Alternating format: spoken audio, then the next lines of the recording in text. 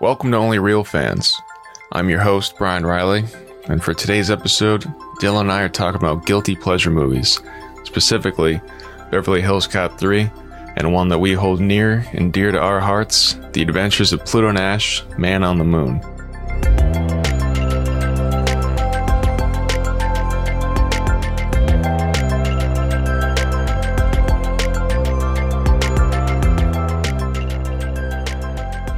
Talk about two of the best films ever made.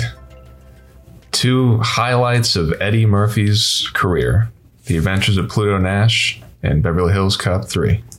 Yeah, how do you want to build this one? Are we building this one as guilty pleasures or an Eddie Murphy month? Because I feel like it's not really representing Eddie Murphy's career, at least not the better parts of his career, I'd say.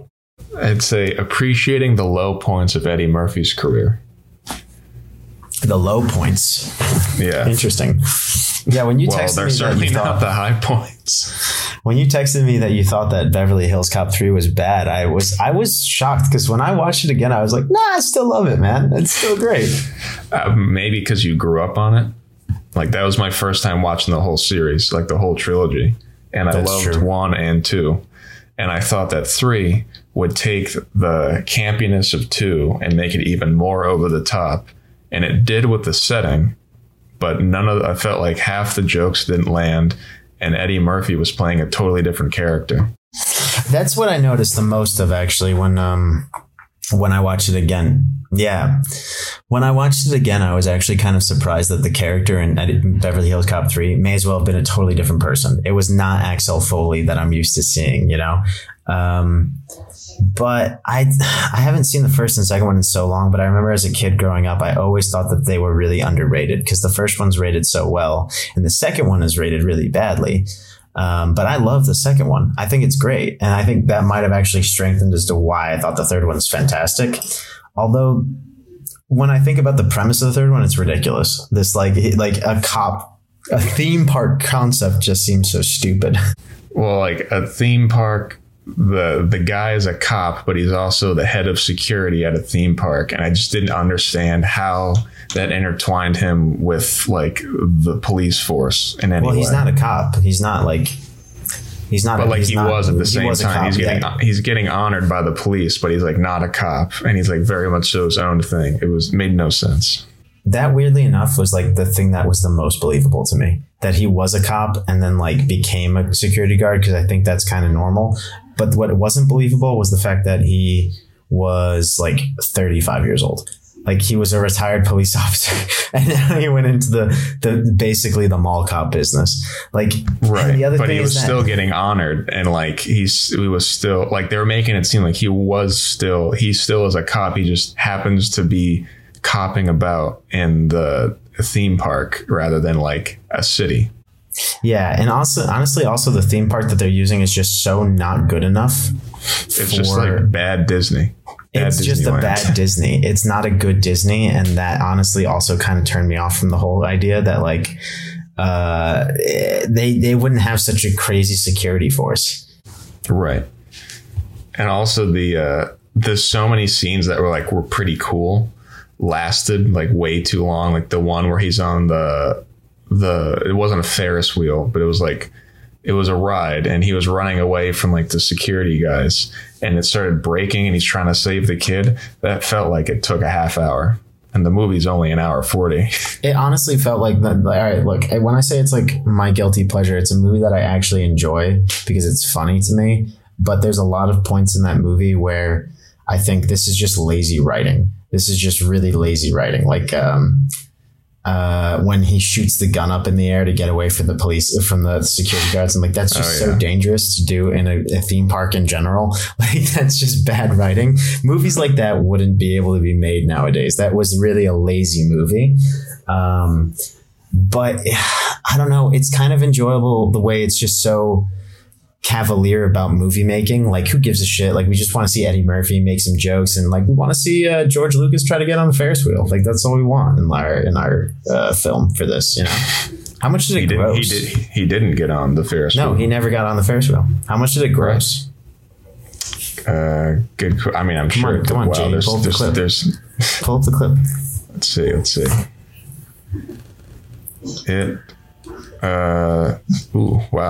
119.2 million on a 70 million budget. Jesus Christ. Oh my God. Yeah. That's fucking crazy. That's so high. That's so high. I know. Is the guy who directed it, he didn't do either of the first two. Like, that's the thing. Like, it was I felt like, I don't know, the studio, whoever owned Beverly Hills Cop, like the franchise, was just like, we need money. And how do we do that? Let's just bring back Eddie Murphy and do Beverly Hills Cop. And we're going to have barely anyone from the first two on it besides him and Judge Reinhold. And we're not even going to bring back the same composer who made the theme song. And they just rolled with it. How much? Wait, who was the guy that directed the third one? John Landis. John Landis. What else has he done? I think he's done another Eddie Murphy movie or two, but not. He didn't do, like, the other two. Oh, but he Coming to America. So Trading Places. Wait, what? Yeah, Trading Places, Coming to America, Three Amigos, Animal House. This is the guy that did Beverly Hills Cop 3. Yeah, only the third one. It was his, yeah. Okay, I'm looking up Matthew And he did Brett. Thriller. Holy shit. He directed Thriller and Black or White for Michael Jackson.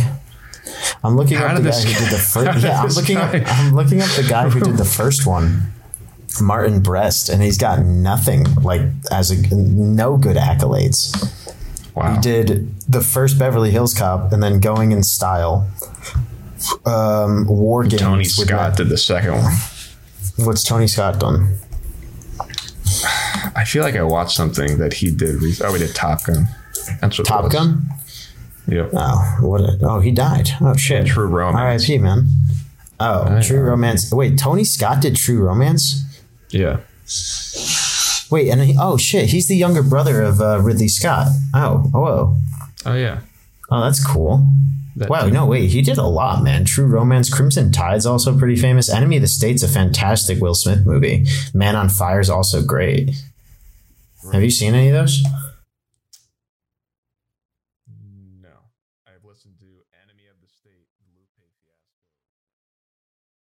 Fiasco. No, you should definitely watch Enemy of the State with Will Smith. It's a really good movie. And Man on Fire with Denzel Washington. That's sick. That's like about him being a bodyguard in love a good Denzel movie. Dude, that one's like the first Denzel movie I ever saw as a kid. That movie's about like him being a bodyguard for a white girl in like Mexico with like all the kidnappings that go on, I guess. And like she gets kidnapped and he has to like hunt her down like in a cartel. It's fucking young crazy. Dakota Fanning.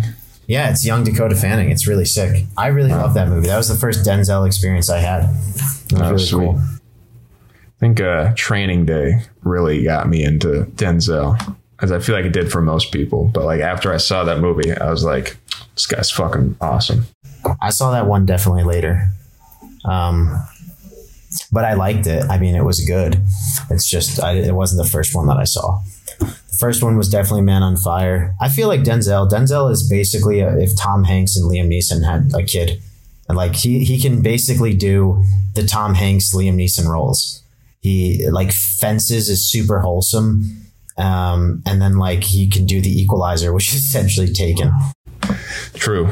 However, he's also really good at playing just like he's not an action star, but just a good like anti-hero, like American Gangster. That's a good point. Actually, I never thought of it that way. So he's anti-hero, like yeah. But then but then is Tom Hanks a good anti-hero because Road to Perdition? I don't really think so. I feel like even in that movie, Tom Hanks is playing a gangster with a conscience. Right. But I was saying the anti-hero thing is more his own thing than it would be like reminiscent of anybody else. Yeah, okay, fair enough. He's just great at that shit, man. Actually, one of my like favorite kind of just shoot 'em up movies with him recently was Two Guns with him and Mark Wahlberg. Just enjoyable, kind of like a Nice Guys type film. Did you see that one? I did not. It's good. It's worth watching. It just blows my mind that he's also like 50, like I think he's 65 now. Just looks so good. He is. Yeah. He's also, a lot of people don't really like this movie, but I always kind of liked it. It was Safe House with him and Ryan Reynolds. I never saw it. I like tried watching it and I couldn't get through it. It's not like the best movie out there, but I don't know. I never lost interest. I don't know. It was very like constantly going. Maybe I should give it another watch. I also saw it in theater, so maybe that gave me a different perception, but I don't know. I just, it was enjoyable. Did it blow my mind? No, but I liked it. Denzel was really good in it. Yeah, I feel like most Ryan Reynolds movies kind of do that to me. Kind of like I'm not that excited for the Hitman bodyguard, the Hitman's wife's bodyguard, or whatever it's called. That doesn't look very good. No, I think the thing that threw me off the most on that is when Salma Hayek and Sam Jackson, when she goes like, "We're trying to have a baby," and I'm like, dude, what? Like, Sam Jackson's 73 years old. You're like close to 60. I mean, I think you're way too late.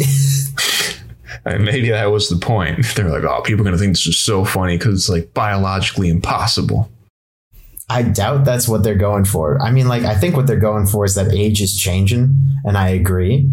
But age ain't changing that much. Let's calm ourselves down there for a second. Yeah, I don't think some serious pills to be able to make that happen. Fucking hell, man. Oh my God, 73 and having a kid. Speaking of 73 and having a kid, I believe there is a Beverly Hills Cop 4 in the works. Why is that speaking of? Because it's 73 years old now, or because just a great transition or a segue to going back to our topic. I feel like that. I was gonna say that. I feel like Beverly Hills Cop 4 is something that I'd be interested in seeing because it would lend itself better to having these characters be old now. The only problem is that cops retire. Like, not a lot of cops are still like kicking it at 60 on the streets. I think like that's like pretty old to be like a cop, like a beat cop. He'd be like a chief of police, like or a something. Chief type thing. I don't. Yeah, maybe it's too old for that now. I'm not sure. Yeah, it's one of those where it's like every so often you hear like, oh, they're working on it, or like there's an update, but I don't think they've actually started filming. I mean, they're still trying to make triplets with Eddie Murphy, Danny DeVito, and Eddie Murphy. Yeah, Eddie Murphy. DeVito and Eddie Murphy. No, Arnold Schwarzenegger. Eddie Murphy and Danny DeVito. That's what I meant. That's fucking crazy. But you know what's crazy about that? I said like back in college with like a friend of mine. I was talking to a friend of mine, and as a joke, I said, they're going to make a sequel to Twins and someone like Eddie Murphy is going to be their long lost like triplet. And then I find an article like a year later saying that that's a thing. Dude, that's like something that you manifested. Like, so for example, you hear that? Do you hear that? Yeah. What was that? That's the TV next door. Like, that's my roommate watching TV. It's so loud. It's so if you're loud. Watching this, roommate, please turn it down. I texted her to ask her to turn it down. It sounds like she turned it up. I don't know if she's watching. I'll fucking turn it down for you. Subwoofers on. Christopher Nolan type audio. To all our viewer, I'm so sorry. To Tom and maybe Josie. Sorry. Well, now that I'm screen recording it, maybe I could dub over myself later. Little ADR. Anyways, what was I saying? You manifested that. You manifested that triplets movie because no, not that I did anything, actually. Something that I've been trying for years that I want to get going is like I keep saying that albums that have not a single bad song in it are called dandies because of the first Dandy Warhols album. The first Dandy Warhols album is just so good that this guy I met at a party one time just started saying that I call every album that is like just through and through good a dandy. And I never even heard the first Dandy Warhols album, actually. I don't even know if it was the first one. I'm pretty sure it was just a random Dandy Warhols album he's referencing. But I like the term so I like the term so much that I just started using it since I was like 17 years old. I was just like, this album's a dandy. And I've been trying to manifest that like terminology into existence. Like, I just want to one day hear a dude go like, yeah, it's a dandy, and just understand immediately, like, I might have been one of the founders of that. I want to manifest that slang into existence. That's what you did with the movie Triplets. You just spoke it, someone repeated it, and then it got to Eddie Murphy's ears. Siri picked it up on my phone and threw it over to Paramount Pictures or whoever and was like, yo, check this shit out. I mean, have you ever played 6 Degrees to Kevin Bacon? Sorry, 6 Degrees of Separation? Yeah. Either way, yes. Either way. If you play that game, you realize the connection to anybody is not that long at all. So it could have very well been that Eddie Murphy heard words that you first uttered and he goes, that's not a bad idea. He was walking by my suite and at Bryant, my windows just cracked enough. And he's like, not bad. Wait, why am I here again? You know, when I was in college, I walked past Don Cheadle, like, because his daughter went to BU. And I remember walking past him on the street and like doing a double take directly in his face, like as close as I am to these microphones, and just going, holy shit, that's Don Cheadle. So, I mean, like, maybe you were talking to me about this idea, you know, and then it passed through Cheadle's ears, which passed through Chris Evans's ears, which passed through the Russo brothers' ears, who are massive fans of Eddie Murphy. And then I have no idea how that would connect, but somehow it connected. I mean, Don Cheadle and Eddie Murphy were never in something together. I feel like they were. I don't think so. Some old 2000s comedy or something. You know who Don Cheadle is? You know what his alter ego is? Or his AKA, also known as, is? What, Kung Fu Kenny? Kung Fu Kenny. Yeah. And, I love wait. I forget. Oh, Undercover Brother. Or is that Eddie Griffith? I don't remember. I don't know. It's one of those, it's kind of like similar vibe to Black Dynamite, but way more like campy. I never saw Black Dynamite. I've seen pieces of it, but not the whole film. Oh my God. Hell of a movie. So funny. You ever watch the Dolomite's My Name, Eddie Murphy comeback movie? Oh, yeah. Going back on topic. That was a great movie, man. Super good. Like, he was great. You know, if fucking COVID didn't get in the way, Eddie Murphy would have had such a comeback. I mean, he was on his way, dude, hosting SNL, putting out some decent ass movies. Like, I even think that Coming to America 2 would have gotten better ratings if it came out on the Murphy Sance, or whatever you want to call it, the Eddie Sance, you know? I don't know. The trailers, after I saw the trailer, I didn't want to watch it. I was excited for it, and it just didn't look good. Really? You thought so? Yeah. I was excited for the barbershop scenes. Well, those are classic. I mean, like, my aunt and uncle always quote to me the barbershop scene with the soup is one of their favorite jokes ever. It's such a good joke. Yeah, but that's the thing though. For something like that, like, it's such a iconic and like quotable moment in cinematic history, would redoing it really be that good? You know, it's just copy and pasting. I guess, and especially really so many years later too, trying to like get it back, like all these reboots that are like just that's aren't an good. Interesting conversation. That's kind of like how people feel about the Friends like reunion, and everyone was pissed off that it wasn't actually a reunion episode, or like it wasn't what they expected. But my argument is kind of that, do you really want that? Like, do you really want to touch something that was so special that like it seems to be even more special in its latter years? Do you want to like fuck that up by like making a sequel that's terrible? Just leave it alone. That's what was so great about the Seinfeld reunion. It happened over a season arc of Curb Your Enthusiasm. Exactly. So like put it into a new show or make it something like different, but don't touch the thing that's amazing. It's not going away. You know, just because there's no new things doesn't mean it's going away. We don't need the fucking, you know, iPhone 20 of Friends. We can let it die, dude. We can let it die. It was great and people still enjoy it. Like, why are you fucking with that? I completely agree with that. I think like at some point, some things have just like kind of marketed this idea of sequelization. Like they've become known as the sequels of sequels. Like Fast and Furious will never end until like they all are 80. Like there's just like that will continue on. Fast 9's out in theaters, I guess, like July 1st, and that will continue on until they're 80. I actually, funny you say that. Ludacris shared some like animation thing that somebody made. It was Fast 99, and they were all like super old and getting launched into space, and like I don't know, saggy Dude, did you know that flying they're gonna try to take them to space? Yeah, and I'm just I like, did. and I just keep thinking like, how did we get here? How did we get from like? Do you remember the first Fast and Furious? I do.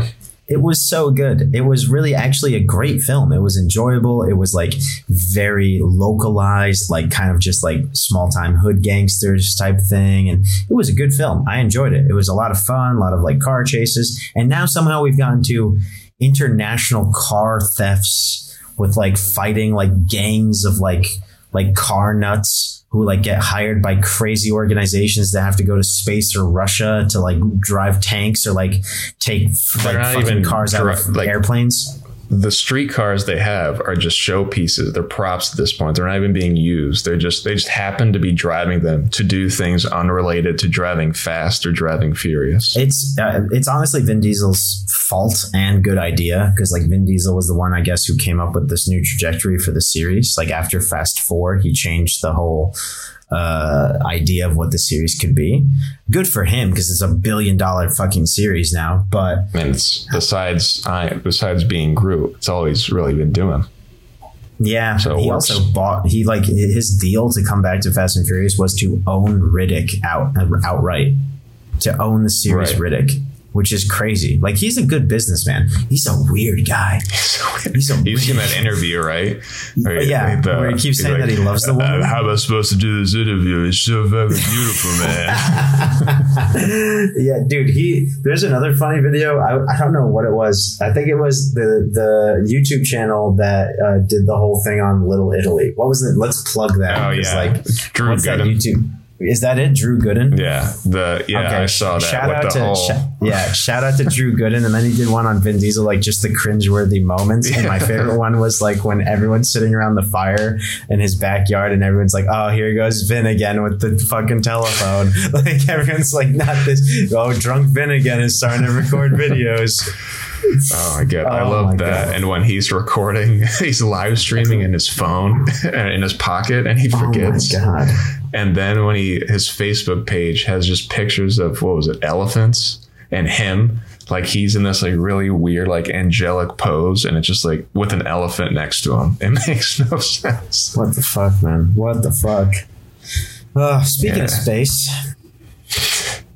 Speaking of elephants in space, Pluto Nash, an underrated, overlooked piece of beauty. It's a gem, man. It's a gem. Can I be honest with you? Sure.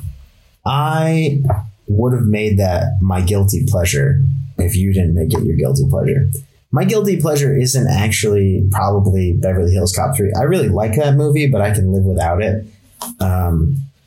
But I think what made it pop in my head was that you picked an Eddie Murphy movie, and it made me want to pick an Eddie Murphy movie, and that's why I chose it. But if I'm honest, the movie I can't live without is Pluto Nash. If I think back to my childhood, a movie that I love that everyone else hated and was universally hated, it's always Pluto fucking Nash. I mean, yes, same. I bonded with my my old college roommate over Pluto Nash. We were both the only people who watched it and knew about it and got a kick out of it.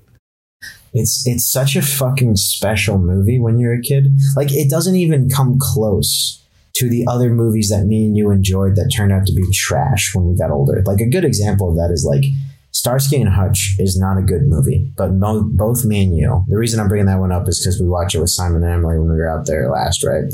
But both me and you can agree that movie's not as bad as Pluto Nash. Like we both are very well aware that Pluto Nash is awful, but I can't get a fuck enough of it. I love it so much.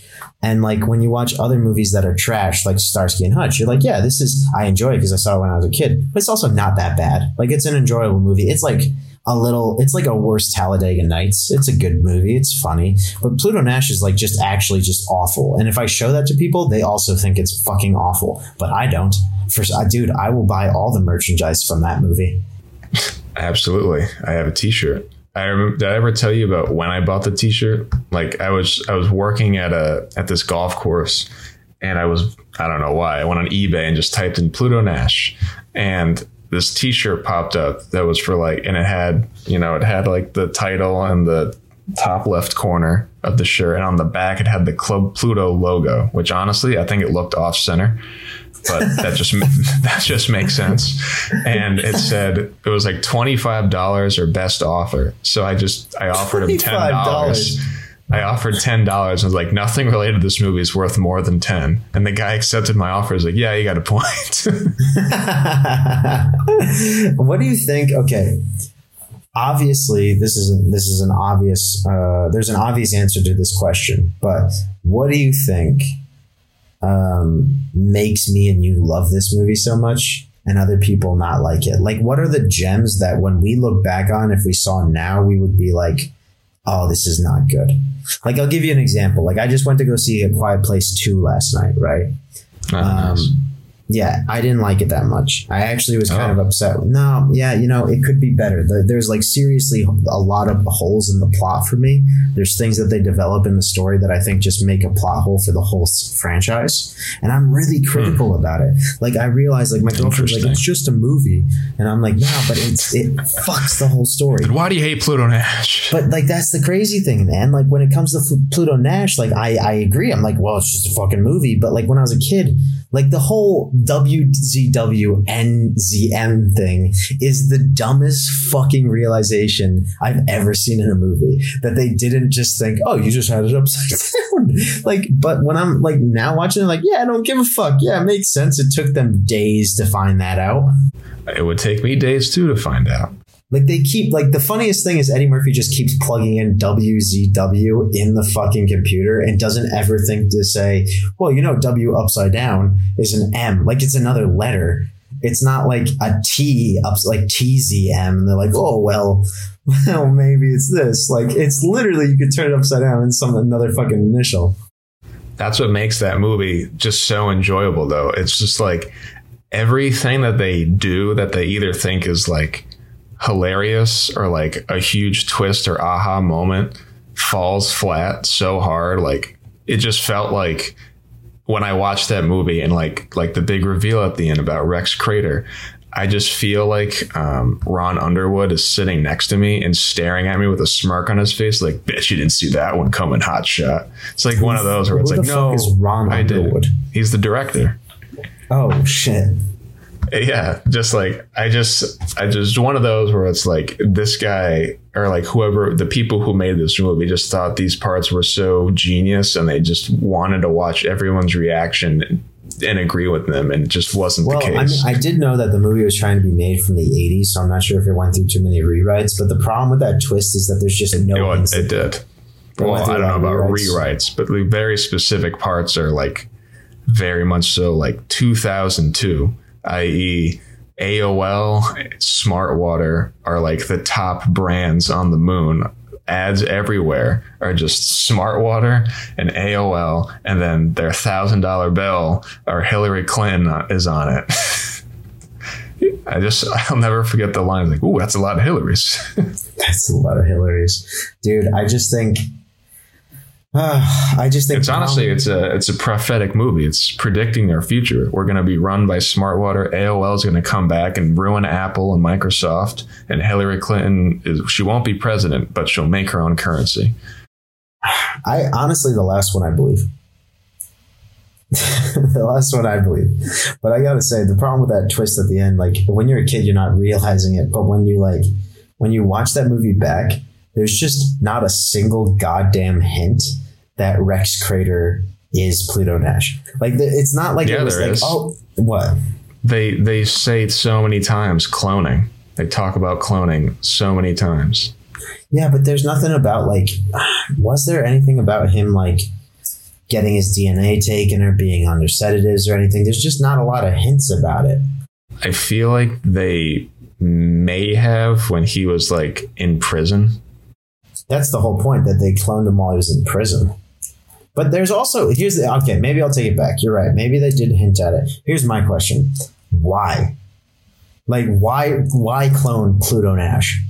Like, he's just a common criminal. Like, he wasn't like a special criminal. I mean, I guess Felix Naranga would say differently, that he was a very special criminal, but he was just a smuggler. It wasn't like a crazy, like, he was basically a knockoff Han Solo. Yes, very much so. Who owned a club? Instead of a Chewbacca, he had a talking car that looked like John Cleese. He stole that car. No, well, actually, that's also not the proper comparison. The proper comparison is probably Bruno. Bruno. Bruno. Boss. Dude, boss. I What feel is like it? this. I'm a 6 or I'm a 7 is like model number as to why he can't do things. Yeah. What does he say again? What? Top speed. There's a really funny line about top speed. I'm at top speed. Yeah, no, but what's the line? Google it, because we could definitely find it on IMDb. Come on, Jamie, pull up the clip. Come on, You'd be Riley. surprised. Riley, pull up the clip. Riley. Come on. Did you know that Pull the Clip Up Jamie is not actually owned by Jamie? It's owned by someone else. What do you mean owned by it? Like the domain, the website. Pull That Clip Up Jamie is a website. That's a website? Yeah.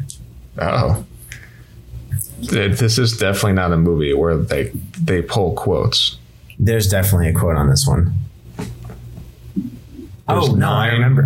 I remember it. I remember it, but I will wait to see if you can find it before I say it. I feel like quoting Bruno is me and you's favorite pastime. It's when we were in LA the last time visiting the crew, it was either quoting Bruno from Pluto Nash because they had never seen it, so they didn't know what we were talking about, or quoting the Big Lebowski, which we did fucking endlessly when we were bowling. Really tied the room together. Okay, so we don't have top speed, but we have from Mogan talking to Bruno. Hey Bruno, what are you? A 65? Model 63, deluxe. 63, talk about ancient. Your sister didn't seem to mind. 3 out of 3 people found this interesting.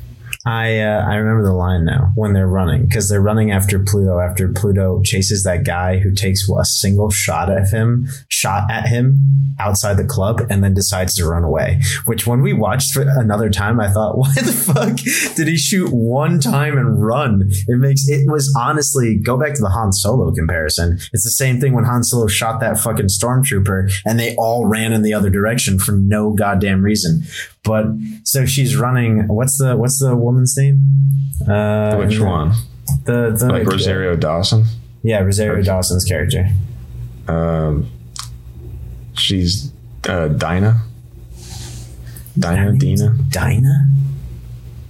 Every single goddamn time I look this up and I see budget 100 million, box office 7.1 million, my heart sinks a little bit for everyone involved.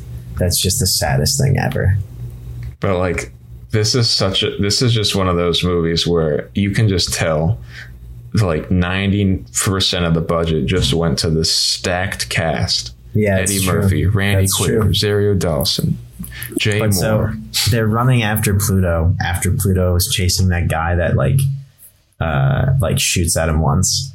And she's like, "Is that how fast you can go?" And he goes, "I'm a 63. I'm at top speed." That's what he says. Oh man, Bruno's the best part about Pam Grier is his mom. Pam fucking Grier. Dude, what's your favorite part of that movie? So we really haven't talked that much about our 2 guilty pleasures. This is more just like a podcast for habitual sake. Like me and Brian just wanted to catch up because we haven't been able to just talk normally for a while. Sorry to all our viewers, but please go check out these films. If you had to sell Pluto Nash to somebody, let's say that your job, you got hired by the production company to market this movie, like in its latter years, and it's 18, it's just become legal, it can do porn, like let's get it out there. What would be your strategy? Why is this movie so worth seeing? Like, even because we even show people nowadays, like we still want people to watch this movie with us because we love it. Yeah. Well, the reason why, when I talk to people about it, I like to point out everything about it that's absolutely absurd and why, like, those reasons alone is why you should watch it. Because you watch and you're like, yeah, it makes sense why this bombed, but it's also like ridiculous and hilarious that either they thought this thing would be funny, or like, you know, they thought like getting all these people together would make a good movie type deal. But if I had to one scene, I got two in mind. Like ones that make you laugh out loud. Ones that will make me laugh out loud, because when you imitate them, they make me laugh. Technically, I can't show one without showing the other. So it'd have to be the scene where when they get saved by Felix Loranga, and then when they go to the casino towards the end, and like the security guards take him. I know where you're going. I know where you're going. I know. Like, who are you? You don't know my name? Because you're stupid. Oh my God, dude. This fucking thing we quoted to each other so much as kids. It's honestly, I remember when we were kids, we used to get quote it all the time. Oh man, we used to get into a lot of trouble though for watching movies we shouldn't have been watching at my house. You remember that? And I will never forget, like, this is a side note for all our listeners. I'm going to embarrass Brian once every couple of months. But dude, do you remember watching The Musketeer? Yes, I know what you're going to say. Yeah, dude, I got in so much trouble. It didn't even make you in trouble. I got in so much trouble. Look how red I'm turning just thinking about it. I was in so much trouble. My mom had to sit me. No memory of that ever happening. But like, I'm not surprised that it happened. Oh, dude, no, my mom had to sit me down and have a conversation. Like, you gotta stop showing your friends these fucking movies. Oh my God. That wasn't even a good movie, I don't think, was it? It wasn't. It was actually, you know how that movie was billed? The first Western movie with a Chinese choreographer. Like, it was literally a French movie about musketeers, but with a kung fu choreographer. So the fucking guys doing the sword fighting are doing kung fu. And I watched that later. That's another one. Actually, if I got to think about another movie like Pluto Nash, I loved that movie growing up. I fucking loved The Musketeer. The music is great. The fight scenes are amazing when you're a child.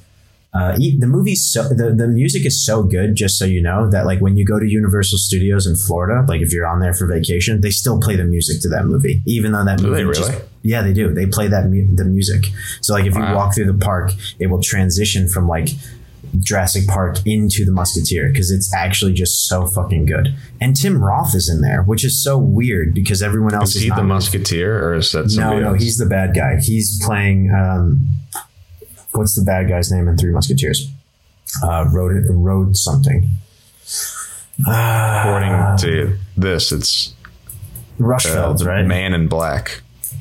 In The Musketeer, yeah, but in the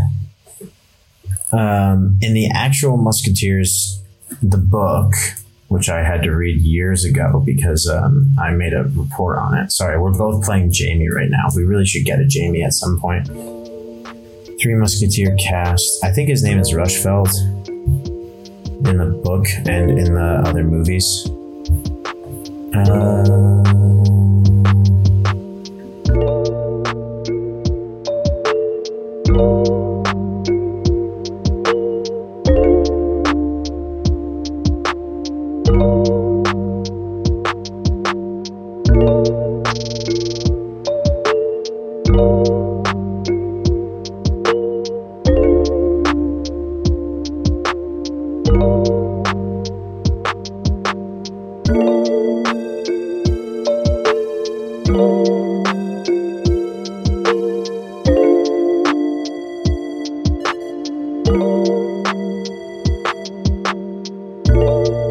We were talking about the character's name in The Musketeer. I'm looking up Febre or something. The Man in Black. Febre was the name they gave Tim Roth.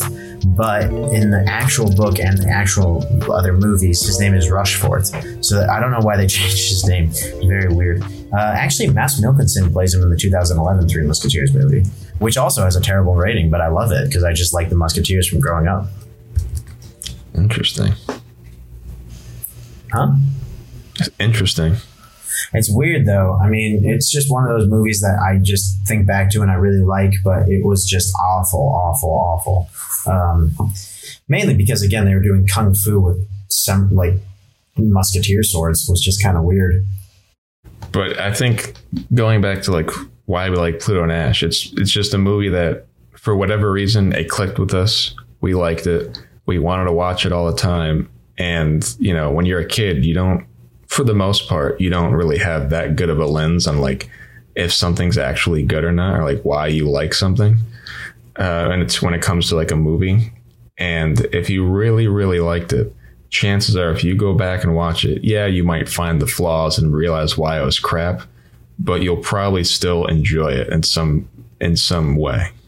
Not everything, really depends. But if something that really hit home for you, like The Musketeer for you, like if I went and go rewatch that, it'd be like, this is really stupid. Trash. I feel like if I still watch that now, and I have recently watched it, like not recently, but like in the last 5 years, I still really love it. It's kind of like, well, I mean, you tried this, like you watched Time Machine, which was not good for you. Awful. You're saying that, so, you know, Kyle listens to this, so sorry, Kyle. Yeah. Hey, I told him it was rough. But the music's good. Things. He was right about that. The music is pretty good, especially the theme song.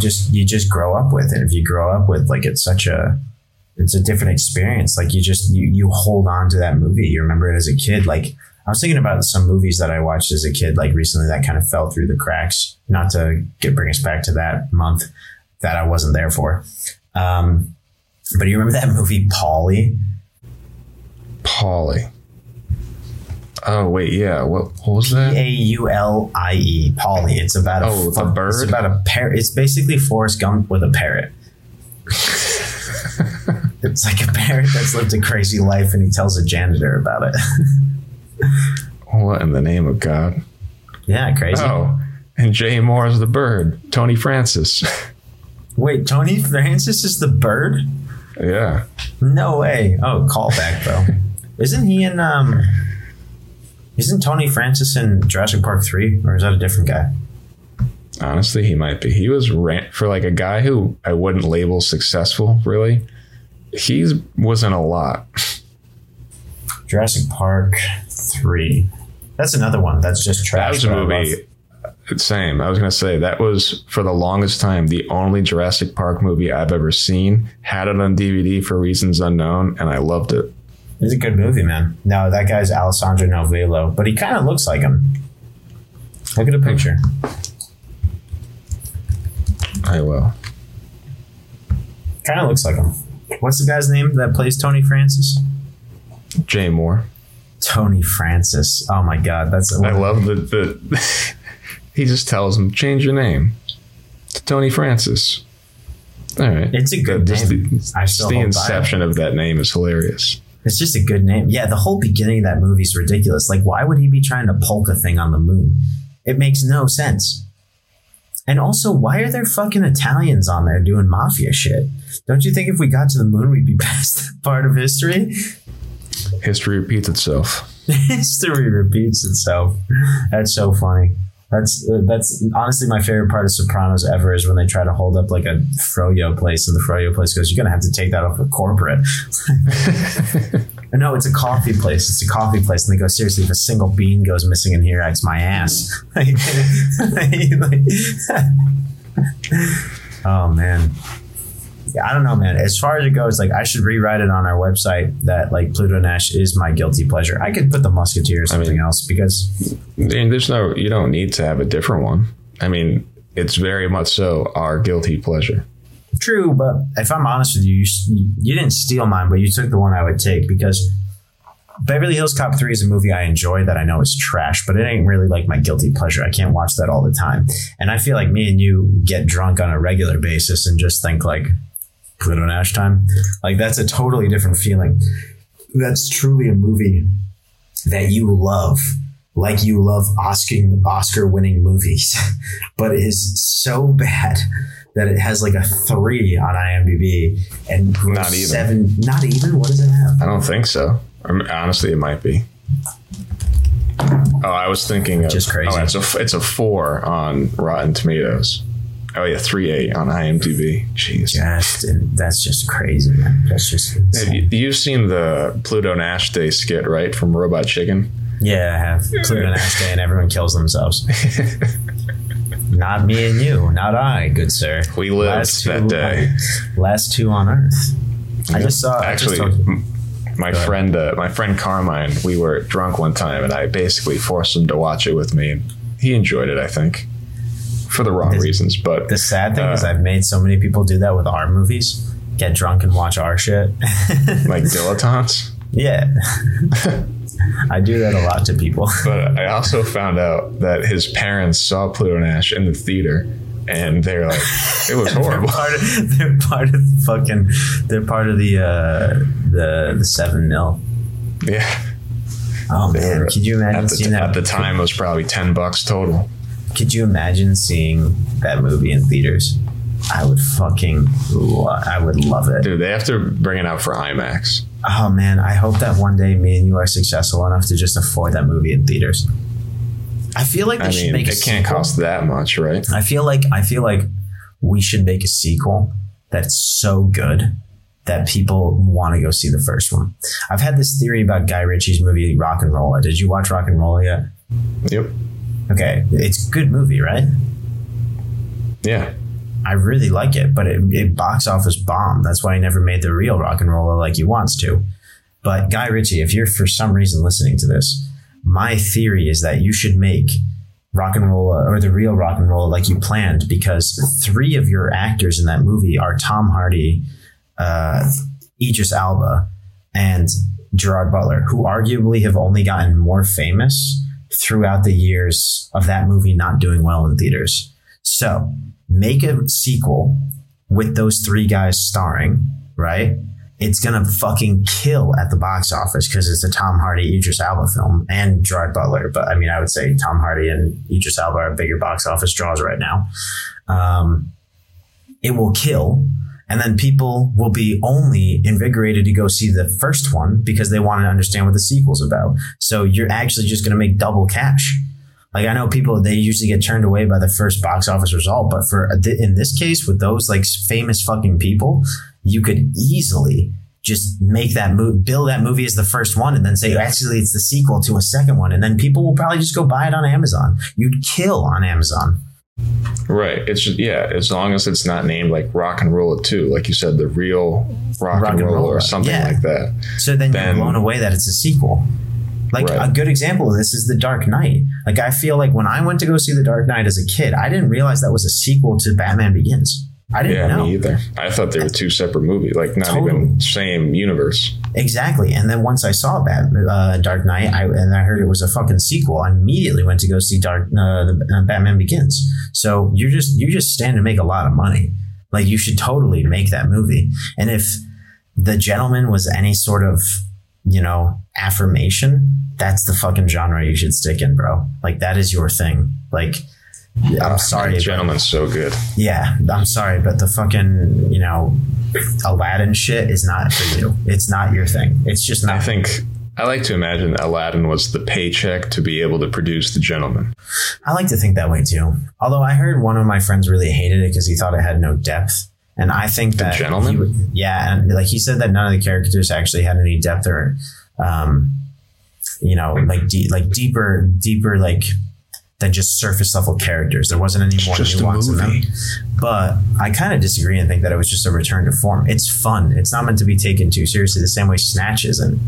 Snatch is just such a fun film. I was just going to say, like, then this guy must hate all of his movies then, because it's very similar in that way. You're there to live in the moment with them. There's no character studies going on. It's just this guy's wild, this guy's reserved, blah blah blah. Don't mess with this guy. Bad things happen. We should do a month of just Guy Ritchie shit like that. I'm always down. I wish, man. We tried to reach out to Anthony Michael Hall and he didn't answer us, our audience. Well, that was his agent. That was his agent. Yeah, his agent. We went right to the source, maybe. I feel like we could have gotten Anthony Michael Hall. Maybe we can get a Henry Golding or Goldring. Henry Golding. Yeah, that guy's way too large for us right now. Who knows? Dude, I was I love the guy, and this no offense to him by any means, but when I went to go see Quiet Place 2, actually, there was a trailer. Yeah. You did? What did you think? I liked it. I conversely to your point, I think it had less plot holes than the first one, and I thought it was better. But we don't have to get into that. We're going to get into that once we hang up, because I don't want to give any. What's the movie that Henry Goldman is doing soon? Well, no, that's what I'm getting at. So the trailer was coming out, or there's a trailer that was playing before the movie started, and it was looking really badass. Like, he's in it, he's the main guy. It's all about like being a ninja, and all the sword fighting and cool stunts. And I was like, oh wow, this movie looks sick. I want to see that. And then I saw the G.I. Joe logo, and I saw Snake Eyes, and I was like, fuck me, I am not watching that. Oh man, that's awful. That's just so awful. Let's wrap this up and let everyone know what next month entails. Thanks. Yeah. Guys, if anybody who's listening has any guilty pleasures that they think that Brian and I will watch, don't be ashamed. We will watch anything. Go see Pluto Nash and understand the level we're bringing into this. Because Pluto Nash is fantastic, but it is trash.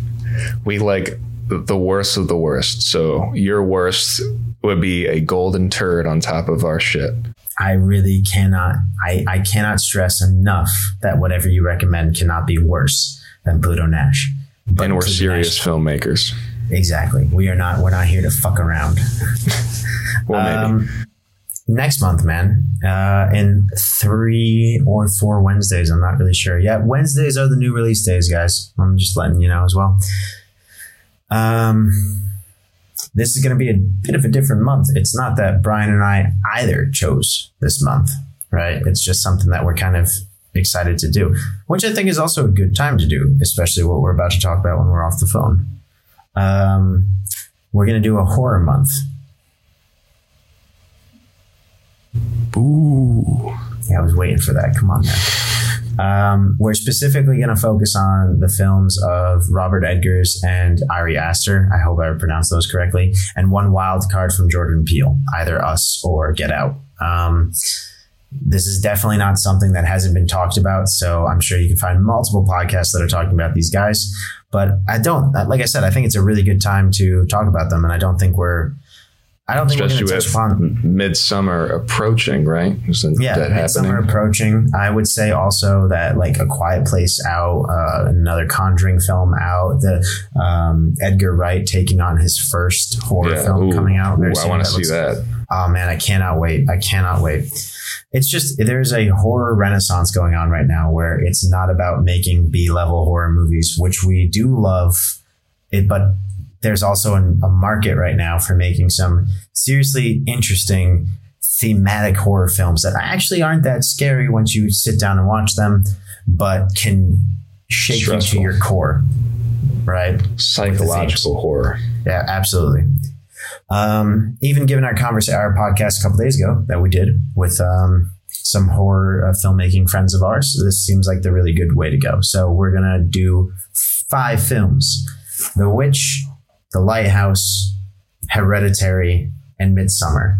And no, we're not just going to talk about them like sometimes Brian and I do, because Pluto Nash we've seen so many times we don't have to watch it to talk about it. But we're really going to watch these again. And we're going to watch them in the right setting to where we get fucked, just like we did the first time we saw them. In a garage. In the garage? Yeah, in a garage. You know where I watched The Lighthouse? Did I tell you this? Mm-mm. Oh man, so I used to live in the old house that I lived in. It was like 4 floors, but my bedroom was the attic, so that like the last floor up. And when you went to my bedroom, there was like, when you walked up the stairs, there was this curtain, right, with like a picture of the Rembrandt like famous painting, one of Rembrandt's famous paintings. But if you pulled that curtain back, it was a really deep crawl space that you had to literally bear crawl through if you wanted to put stuff there. But it was really deep and really scary. And there was a bunch of shit back there, like stuff from my old landlord. bikes, suitcases, clothes, bags, like bed frames. It was really deep and really terrifying. You pull this curtain back and it was the place that a monster would hide, right? Oh God. So you went there to watch a movie? No. So I lived in this room. So when you came to my bedroom, this was part of it. And this was a place that they told me I could put stuff for storage, but then it was so filled up that I couldn't put anything there anymore. So I lived in this attic. And the attic was like kind of like a like a roof shape. So like my ceilings went to the side and it was quite tiny and very dark, and it could be quite scary when the lights were all off. And I had this TV that was, the size of like a TV, of a computer monitor, not very big. But I watched The Lighthouse in the pitch black in my attic on that tiny TV with the static, with the black bars, 4x3 framing. It felt like watching it on an old TV. And honestly, I gotta say, that's the way to watch it. It's not watching it in the movie theater. It's watching it in like this tiny little room with a fucking tiny little TV and getting sucked into it and seeing only just blackness around you. That was fucking crazy. Damn. Yeah, that's ideal right there. I also watched in a pitch black setting, but it was a basement and on a big TV. So I would recommend watching it on your monitor that you have, because I know you have a monitor there. Watch it on something that size and like turn off all the lights around you and just sit there alone and like this close, like as close as we are to each other, like really like almost like don't give yourself room. It's like the poster of Poltergeist, like from the 80s, like the little girl sitting in front of that tube TV with the static. That's the type of scenario I set up for myself with The Lighthouse. It was fucked up. Damn. It was creepy. All right, I'll do that this time around. The Witch, I wouldn't. The Witch is actually not that bad. The Witch, I just watch in the woods alone. Bring a big extension cord out there to the woods. Hereditary, man, is the one I'm the most scared of to watch again. Oof. See, that was another one where like your like opinion of the movie for some reason, maybe, I mean, it was still a freaky movie. I wasn't not like terrified throughout, but I like not only you, a lot of people just go up to me like, oh, I have nightmares from that movie. I had to sleep with the light on afterwards. And I was like, really? And then I watched it and I was like, I went right to bed after. But bro, that movie gets, how many times have you seen it? Just once. I'm honest with you right now. That movie is, if you turn your phone off, you sit in a pitch black room and watch it by yourself, it gets worse every time I watch it. It gets more scary every time I watch it. So that one I'm really not looking forward to. That one's going to really fuck with me. That one's like, just horror in general is really just not normally my thing. Like, sorry, you were doing that thing like to the shirt, so I felt like I could do something like, no, that one is the one I'm the most scared to watch again. Midsommar I only saw once. That's going to be interesting. Really enjoyed that one too. I'm excited to have Tom on the podcast, and Simon wants to join as well. So to our viewers, we're going to have a couple more people the next month. Also stay tuned for the rest of our podcast this month, which will feature some interesting episodes with other people. And if you guys have tuned in, you've already seen the James Tauber one. There should be a couple more out by the time this one's out. So hell yeah. Cool, guys. Well, all right. On that thanks for listening. Brian and I are going to get out of here. Yeah. See you guys on Wednesday. Take care.